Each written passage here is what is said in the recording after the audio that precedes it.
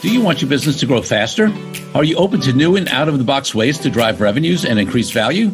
How do you imagine the most successful entrepreneurs and business leaders double, triple, or expand their businesses tenfold or more? The answer is Deals. This is a weekly podcast featuring conversations with business owners, executives, and leaders as we reveal behind-the-scenes details that give you, our listeners, the confidence to pursue your own deal-driven growth. On the show, we discuss a huge variety of deals, everything from large, complex mergers and acquisitions to smaller deals that you can do even without significant capital. My name is Corey Kupfer, and I've been supporting deal-driven growth for businesses for 35 years as a successful entrepreneur, professional negotiator, and attorney. My goal is to help you strategize, plan for, find, and complete deals that will help your company grow faster. Welcome to the DealQuest Podcast. Let's get started. DealQuest Community, this week, we have another solo cast, and I want to talk about a topic that we've touched on before, but maybe not in exactly this way or this depth on this particular aspect of it. So we've obviously talked about due diligence a bunch with guests and on the solo cast at various points throughout 200-something episodes, 230, 40 episodes. I saw another article recently. It says startup CEO charged in a $175 million fraud case. And this is a situation where now I'll say up front that this entrepreneur was charged. She has pleaded not guilty. As far as I know, there's been no resolution in the matter yet. Presumption of innocence, all that kind of stuff. So everything I say is what's been alleged. But for the purposes of the discussion we're going to have here on fraud and due diligence and how you avoid it and how it comes up in deals, I'm just using this as a jumping off point. It actually doesn't really matter whether she's particularly guilty or not. But apparently this Charlie Javis, who was featured as a Forbes magazine 30 under 30 honoree, was arrested in New Jersey for lying about the number of customers a company serviced with its student loan assistance program, according to the DOJ. And so she lied to JP Morgan Chase and fabricated data, these are the allegations, fabricated data to support those lies in order to make over $45 million from the sale of her company. And the company sold for a lot more. I think that was just her piece of it. And basically the allegation is that she had some data scientists sort of, create false numbers that, backed up this supposed, user base she had. And it's really, really interesting because, we talk a lot about financial due diligence and legal due diligence and even cultural due diligence and all this stuff. So we talk about alignment and, for our investment advisor clients and investment philosophy. We talk about, in other industries, it's just a matter of, do you do whatever the key business aspects are? Do they align? Can they mix, on the client basis appropriately to come together? But, on the more sort of hard due diligence side, you're doing regulatory and legal due diligence, you're doing contract due diligence, you're doing financial due diligence. And you sort of, wonder how some of these things get pulled off. I mean, obviously, a huge one in recent years was the whole Theranos scandal with Elizabeth Holmes and Sunny Balwani, who were both convicted and are, in jail. And in that case, I can't imagine most listeners here, almost every listener doesn't know, there was also, major fraud that went on in terms of the blood testing and the fact that this technology to do blood testing, to test for all these things in a much more inexpensive and simple and easy way turned out to be a fraud for the most part. And, they were using regular methods and trying to, pass it off as as their own methods. They were, getting bad results, all this stuff. And they raised, all kinds of venture capital, right? Tens and hundreds of millions of dollars. So you sort of wonder how these sophisticated investors or buyers or banks like a JP Morgan Chase, how you would think that they wouldn't fall for these things. I mean, listen, maybe, in an Enron situation where also obviously there was fraud, but it was a complicated scheme of offshore companies and moving money back and forth and, and artificially sort of creating profit. Maybe you say, well, that's super sophisticated, but it comes down to something that's the truth is, due diligence is not easy, especially if somebody is actively willing to, go into the level of fraud. I mean, listen, sometimes you can miss stuff on due diligence, even if there's not fraud, even if people are just trying not to, it's not outright fraud, but maybe, they're spinning things in a more positive way, than it is. And there's always a question in terms of deal flow and deal pace. And maybe there are competitors for the deal. Maybe there are other business reasons to get the deal closed, especially, in some of these bigger deals, right? Public companies sometimes are trying to meet numbers for their shareholders. Private companies, maybe who are venture backed, they're looking, or have this pressure to grow. And maybe things get scammed. Maybe at times there are incompetent professionals.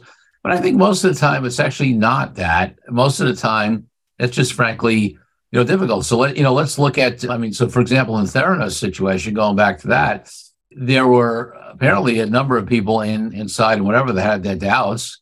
So, it's probably difficult for, let's take a step back. Fundamental due diligence. You do financial due diligence, right? You do legal due diligence. A lot of that's not going to turn up whether the technology is working. So, are you going to get other scientists in there to see the data? Well, you should. You should have an independent firm. If you are an investor, right, have some independent evidence that, that it works. But of course, there's always things about IP secrecy and things like that. And what happens is certain investors get involved and you automatically think there's credibility based upon the fact that this big venture capitalist or this big name person is involved. And certainly if you're an investor who's tagging along, listen, if I'm writing a $25,000 check into an investment that I put in because I think it's a good deal, but I'm probably following a lead investor or maybe, at the stage I'm in, if I'm investing that little, for example, it might be at a pre-seed stage, right, where there's not even much to due diligence on, right? It's concept stage. I've made an investment recently into a tech thing that we know. They're still figuring it out and building the tech. We think they have a solution. I did speak with I have a friend who invests in the company as well, who is in the tech, understands the tech way more than I do. And on his evaluation, he thinks the tech is working and he's hoping it will scale. He said that's going to be the real test. But, later on, if I'm investing so I know at this point, it's a little bit of a crapshoot, right? But if I'm coming in, even later on, and most of the time, in a later round, I'm talking about a real VC round as opposed to a pre-seed kind of round, there's going to be a lead investor or investors, right? Lead funds, VCs. And if I like the concept and everything, they're going to be the ones who are leading the due diligence effort, right? I'm not, as a smaller investor, I'm not going to be able to go in on my own and get my own experts in there and do what I want. So I'm going to trust the lead investors and what have they done to test it? In this case here that I just mentioned with this $175 million fraud case, apparently what they said was I'm assuming this is a company that mainly got that valuation based upon how many folks they assisted. Now, it's difficult for me to understand, and I will admit that the article was pretty skimpy, in terms of detail, and maybe it'll come out. But you would think if they're significantly inflating the numbers of households, of students that they've helped with this loan assistance program, that the financial due diligence would match, right? In other words, in a tech company, you can easily get involved in this because there may not be revenue yet, right? Let's take a example of many, many, many of the apps, right? Even some of the big ones like, the Instagrams, right? And the TikToks and whatever. A lot of these models are to gain eyeballs, gain users before they have any kind of significant monthly recurring revenue. And they raise significant dollars, before that, because the way that game is played is that you aren't necessarily creating significant revenue in the beginning, right? That's not the model. But in a company like this, where I'm sure they're not doing the student loan assistance programs for free, right? It's not a freemium model like a tech play.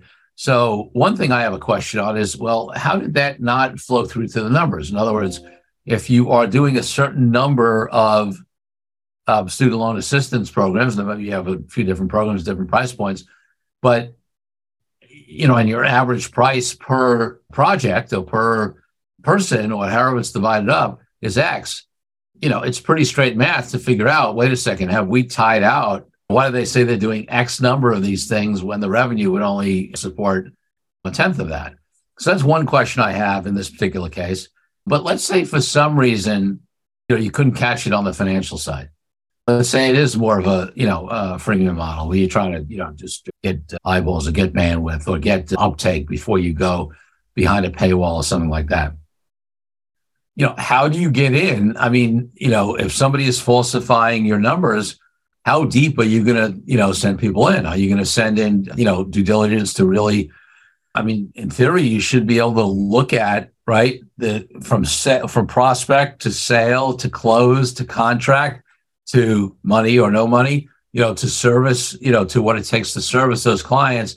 And there would be evidence, you would think, of that, right? Everything from, how many leads came in, right? Because at the level of this fraud, I don't know if this is true or not, but it could be that, maybe the supposed sales even exceeded the number of leads they had. Or maybe if it did, if the expected ratio of closing on leads is 5 or 10% or 20%, whatever the number is, and, maybe you could find it that way. Maybe you can look at what it would cost, I mean, in terms of like time, in terms of personnel, to deliver this much, and see that maybe the personnel, the number of people working, the salary, the payroll, the cost of delivery doesn't match up. You can even go in and test. Now, you're not going to, I don't know what I forget, the article might have mentioned, but I don't know how much they supposedly had, in terms of these. They say they fabricated data, but it doesn't necessarily show how much, like how many people they said. Texas also allegedly purchased real data on 4.25 million college students who tried to pass it off as her own data. Okay. So that's interesting. So there's a fake database. So, I mean, you could go in, you're not going to go through how many thousands or tens of thousands, whatever folks are in the database, but you might test, right? There are ways you can go into due diligence and say, hey, we're not going to go through the 5,000 people in the database, but we're going to take 50 of them or 100 of them or 500, probably not 500. And, we're going to check. And, it's very possible that, I mean, I don't know what levels of due diligence were done here. I don't know if there's anybody else in terms of other professionals who are going to run into trouble, based upon this. Sometimes the auditors run into trouble, when these kind of things come up. But it makes you think about, if you are in a position, if you're buying a company, if you're investing in a company, even if you're doing another kind of deal, a joint venture, a strategic alliance, or a licensing deal, what is the level of due diligence that you need to do? Let's take a break from the show for a minute so I can invite you to a new way to determine your deal readiness. I created a fast and easy assessment that will determine exactly how deal ready you are. Once you complete the assessment, I use your responses to identify the obstacles that are holding you back from being a deal-driven growth genius. It's as easy as heading to CoreyKupfer.com/assessment.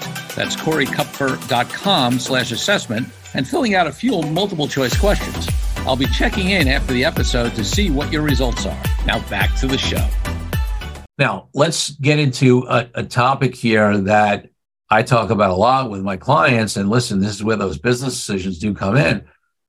Doing due diligence costs time. It costs money.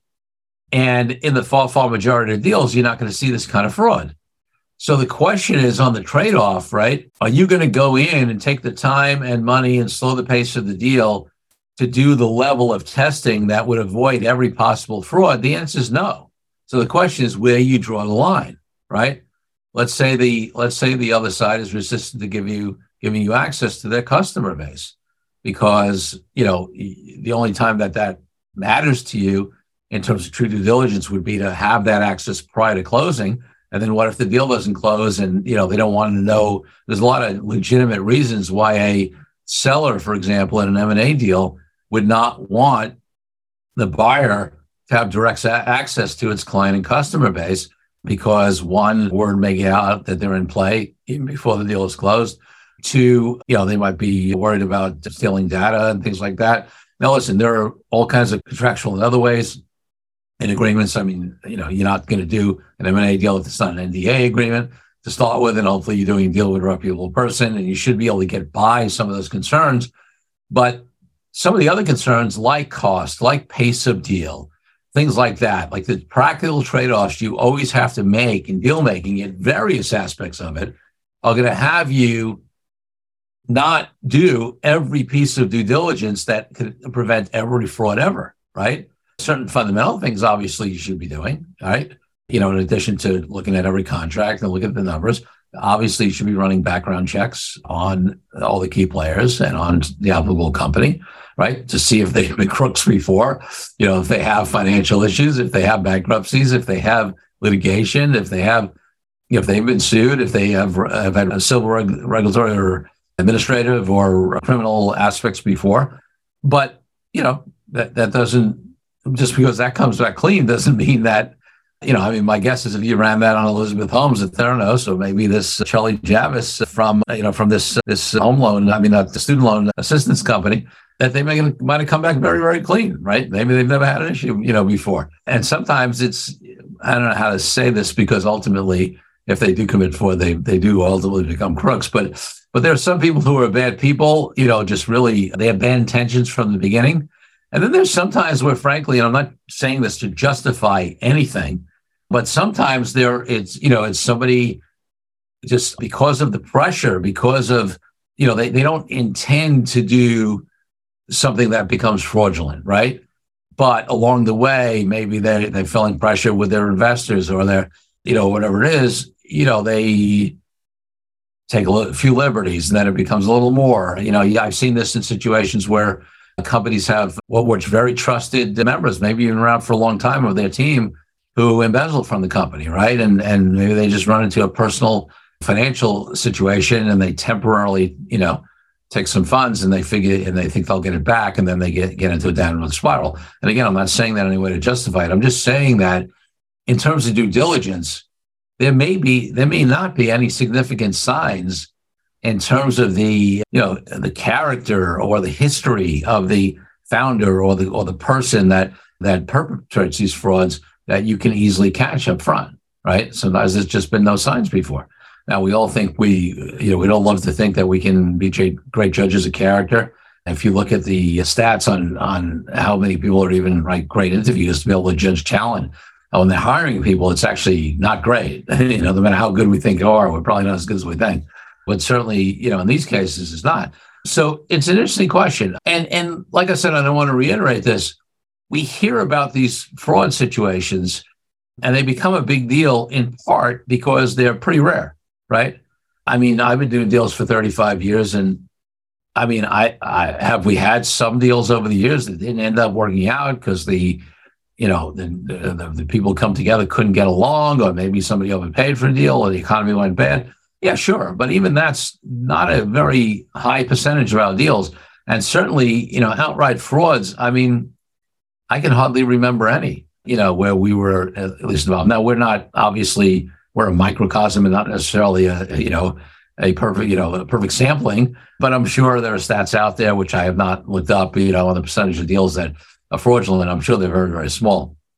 So that sort of strategy decision and financial decision, and it's not just finances, because it is strategy, in terms of other reasons why you may want to get the deal done, or keeping that rhythm of a deal going. But it's an interesting dilemma on where you draw the line on the level of due diligence you're going to do, especially because, the problem with these deals where there's fraud is, although they're very, very, very rare, the downside of them is very, very big, right? Theranos went from being worth billions or whatever, I don't know, hundreds of millions, whatever the numbers were, right, to being worth zero, right? And my guess is if it plays out, especially if it plays out, on this particular company, the purchaser who, they're saying it's $174 million frauds. So I'm guessing maybe that was the total purchase price, and 45 million of that went to this founder. I'm not 100% clear, but the point is that they're saying it's a $175 million fraud case, which means that it's likely somebody's out $175 million. Now, maybe because this is a case where they overstated the number of student loan assistance, clients they had. If it's overstated by 4 times, maybe there's still, that 1 in 4 or 1 in 5, whatever it is, that number of clients, and there's some value to this business that some of the investors or the buyer will be able to salvage. Maybe it's not totally worthless, but trust me, in most cases, it's a very, very significant loss. So when you're doing your own deals, part of it is you got to look at what the risk is, right? What the level of downside is if it turns out bad, what the odds of that happening are. Obviously, who you do the deal with matters a lot, and what would be the impact of that deal going bad, like really bad on your business, right? If the deal is just sort of, if it's small and it's additive and mostly what you're going to lose is just upside and time and energy and some money, that's very different than if you're doing a deal that for some reason becomes absolutely crucial to the survival of your business. And sometimes in those cases, if you're doing those kind of deals, you're doing it maybe because you're in trouble or because you don't have a lot of other alternatives. So then there are pressures to get that deal done and move along. And this, risk in the future of an unlikely event of a fraud, may not be the biggest driver. So, I never advise my clients to make business decisions out of fear, especially fears of things that, might happen and are not high percentage. I think we should be always weighing risk. I've said this very, very frequently, that one of the, challenges that a lot of lawyers have is they're over-indexed on risk. You always have to balance the opportunity and the upside with the risk. And that analysis comes in when you're doing due diligence. So, you have to take into account cost, time, all that kind of stuff versus the real likelihood of fraud. And, there's no magic formula and every deal is different. But, it made me think, I would say that on smaller deals, there's a leaning towards less due diligence than you really should do, because sometimes smaller deals are more anxious to get them done. Plus, there's more budgetary concerns. In very large deals, even though there have been very large deals that haven't worked out, even not caught frauds, obviously, I think that's less true because the level of due diligence on bigger deals is usually pretty extensive and maybe sometimes can be overly extensive. But I think for the smaller and medium-sized players, it becomes a very, very interesting scenario here on, what level of due diligence you do on either side. And the last thing I'll mention that's very, very interesting to me, and something I've alluded to as well, but, since we're on this fraud and due diligence side of things, I remember early in my career when, let's say you had an M&A deal where it was a big, big buyer buying a smaller company. Obviously, the bigger company would do a decent level of due diligence on the seller, on the smaller company, but it was often hard to request, anything beyond very basic due diligence on the bigger company, because it was sort of like, well, we're Microsoft or we're IBM or we're whoever it was, right? What do you need to do due diligence on us? And one of the, I guess, small benefits or good benefits amongst all the bad that happened coming out of Enron and WorldCom and that whole stretch where these supposedly very successful companies went bad is it gave, I remember it was a talking point for me when we were representing the smaller companies often that we said, I would be able to say, yeah, and that's what people thought about Enron and WorldCom or whatever. So we need more due diligence on you. So interesting topic, no formulas, got to weigh the risk in terms of the other factors, all the other factors. But I would just say one of the lessons is beyond the financial and the legal and the cultural and whatever, you really want to get in there, right? Try if you possibly can. Let's say you're a buyer of a company, whatever, try if you possibly can to speak to more of the employees than just the limited management team. Now, there were good reasons for sellers, for example, management teams to resist that because they may not have announced it to their employees. But the more you can from that side of the table as a buyer, for example, get access to more people and ask the right questions, it's more likely you're going to pull this stuff up, right? The more you can get the ability to run some tests, whether it's, speaking to some clients, whether it's making sure you're really matching up the different, if you look at a database of student loans that, folks that were supposedly assisted, making sure you're matching that up against the, against the actual money. And the last thing I'll say that takes is a coordination amongst your professionals. Sometimes they have the accountants go in and do the financial due diligence. They have the lawyers come in, do legal due diligence. The bankers have done some due diligence. The principals do some cultural due diligence, but there's not a good sharing of information where sometimes maybe you'll be able to see issues or patterns or inconsistencies if there was more communication amongst the professionals. So I'll leave that as my last point on this topic. And you can look out for next week and the next few weeks, we'll have guest interviews. And then, we do this solo cast every fourth episode. Thanks, everybody. Have a great week. Take care. Thank you for joining me on this episode of DealQuest, where we help you understand how deal-driven growth can be your ticket to freedom. I want to invite you to a unique way to tap into the wisdom and experience of the DealQuest community. Join the DealQuest Deal Den Zoom calls, a free monthly 90-minute mastermind. In the mastermind, we address all the challenges you may be facing and help support you with the opportunities that may arise in terms of deal-driven growth. You will get input not only from me, but all the members on the call will collaborate and serve each other in a mastermind format. To sign up for the free mastermind, go to www.corykupfer.com/dealden. That's corykupfer.com/dealden. I'll see you there. I'm Corey Kupfer. Until next week, wishing you the freedom and financial prosperity that I know your DealQuest will bring.